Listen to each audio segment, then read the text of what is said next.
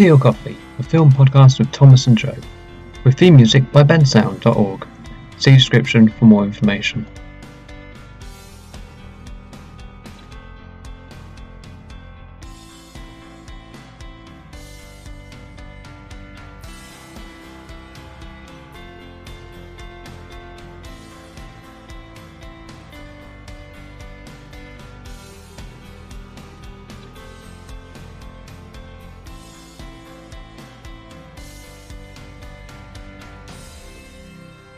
What hello and welcome back to the Tea or Coffee podcast, where we talk movies, films and related media. My name is Thomas and today I'll be doing this podcast alone. Normally I'll be joined by Joe, but he's not available, so I'm hijacking this podcast to talk about Doctor Who, particularly last year's Christmas special, The Return of Dr. Mysterio. To give an overview, this is a plot synopsis. This Christmas sees the Doctor join forces with a masked superhero for an epic New York adventure. With brain-swapping aliens poised to attack, the Doctor and Nodal team up with an investigative reporter and a mysterious figure known only as the Ghost. Can the Doctor save Manhattan, and what will be revealed when we see behind the mask? It stars Peter Capaldi, Matt Lucas, Justin Chatwin, Charity Wakefield, Tomiwa Edun, and Alexander Jovanik and Logan Huffman. I've probably butchered those names, and apologies to them. Right. To give my overview thoughts, I thought this episode was very traditional superhero episodes, very much like the original Superman film. Is obviously Stephen Moffat has cited this original film as being a huge inspiration for him, and that's really much comes across in it. It has a reporter whose initials are LL. It has a superhero who can fly, who can see X-ray, has X-ray vision, who has super strength. It has sort of a love triangle between this reporter, the superhero, and his alter ego, and it deals with an evil, corrupt business, which I suppose is very much sort of the Lex Luthor of the story. I think the leader of that is Mr. Sim. It also has sort of a building with a planet on the roof where a lot of the action takes place, and then there's also a romantic dinner on a garden on a tall building block. So it's very traditional sort of Superman, a lot of Superman's ideas, sort of about sort of keeping secret identity to protect people closest to them, sort of having a very boring daytime job. Grant he's a nanny, and he's also working for the love interest Lucy. So it's a very sort of by the books story, and as a result it does come across as slightly sort of unoriginal, I suppose. It doesn't seem to quite know who its target audience is. If its target audience is people who like Superman films, then they're just going to be feeling like, well, this is very sort of traditional, I know what this is. And if it's trying to target those who don't sort of know and love Superman films, then they're not particularly going to understand all the references. So it's very much sort of an up and down sort of scenario as to who is exactly is it trying to appeal to. That being said, I don't think it's bad. Very much, this is a story which has been told before, I suppose, as I was saying, and as a result, it's a worn story, but it's a worn good story. So I don't think this is a failure of an episode. I just think it just isn't anything particularly special. It's just very by the books. One of the things that also struck me was what exactly Peter Capaldi's Doctor is doing in this episode. Other than giving the superhero his powers, he very much feels sort of added on and sort of not sort of really relevant to the story. He comes in and out, and often it's focusing on Grant and Lucy, and the Doctor feels a little sort of playing third fiddle in a story which should be, I suppose, about him. Other than sort of giving Grant the red gemstone which gives him superpowers, he doesn't seem to have much relevance to the story. And yes, he sort of crashes a ship towards the Earth, but it's Grant who ultimately saves the day, and the Doctor just is like, yeah, the Doctor feels very much as a supporting role. Various characteristics of the Doctor are quite odd. He's very light-hearted and whimsical in this episode. He's very sort of quipping and a bit unlike what we started off with 12th Doctor, but more like what we got in Series 9. I'm not quite sure whether I like this new version, because in many ways it feels much more like Matt Smith's version, and it feels like the writing is very much samey. And it doesn't feel like Moffat's got a very distinct version of 12th Doctor, which he did have in Series 8, albeit it felt very Sherlock-y in that scenario. So again, Capaldi seems to be team does a very good job with being given very little sort of real substance to do, it feels. Nadal, who was a supporting character, I think he does a fine job with what he's given. Again, I'm not particularly enthralled with a role. It's a very sort of comic relief role, but he has that one nice moment towards the end, and he does all right with it.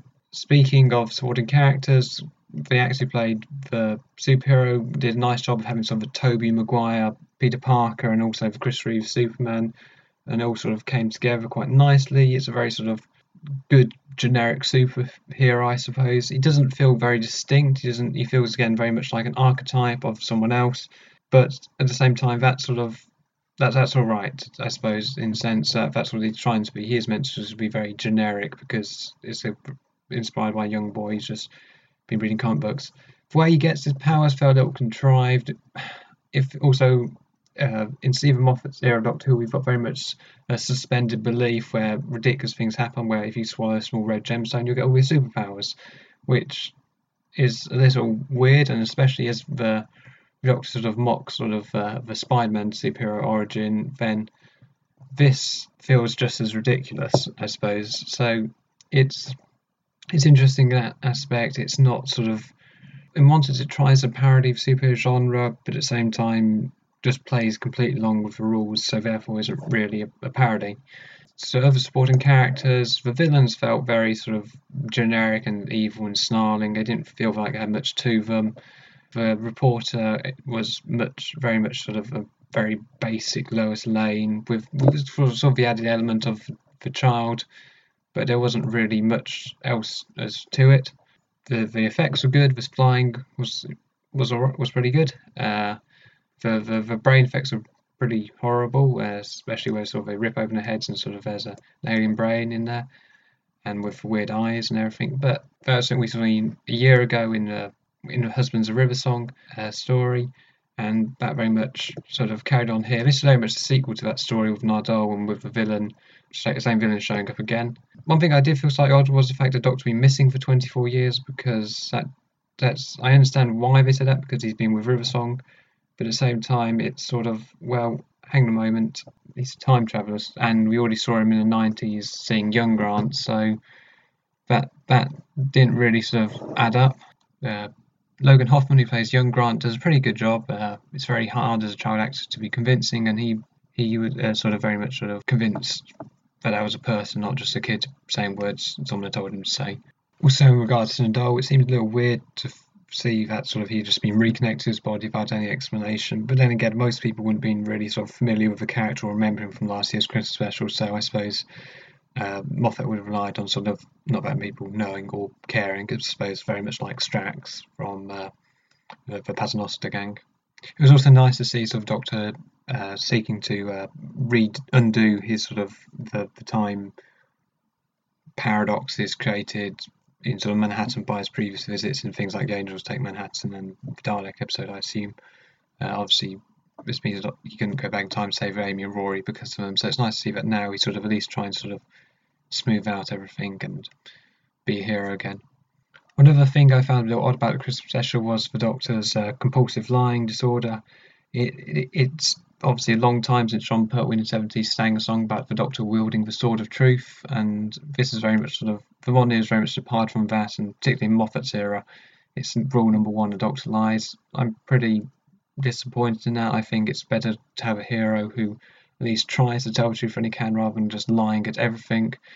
But that's the direction Moffat to see what to take, so that's what we had to live with. Obviously, rating-wise, this least watched Christmas specials, though more than last year, which was, I suppose, an improvement, but it is very much, viewing figures have dropped during Capaldi's era. That's we think we have to think about going forward. The critical review, I suppose, has been mixed to positive. Most of the people are just saying, well, it's sort of it's a bit of a romp, it's a bit of a panto, it's a bit of sort of Doctor in New York, cosmic baddies and superheroes. So it's been regarded as very sort of a lightweight sort of film.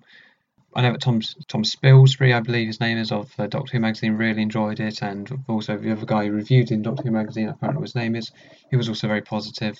So overall, this has quite a positive response from critics. So I have seen sort of fan reviews being more mixed on has been more mixed. So on a whole, this felt very sort of basic. It felt very sort of simplistic. I don't think it was really bad, but it wasn't sort of anything special either. It was very sort of straightforward.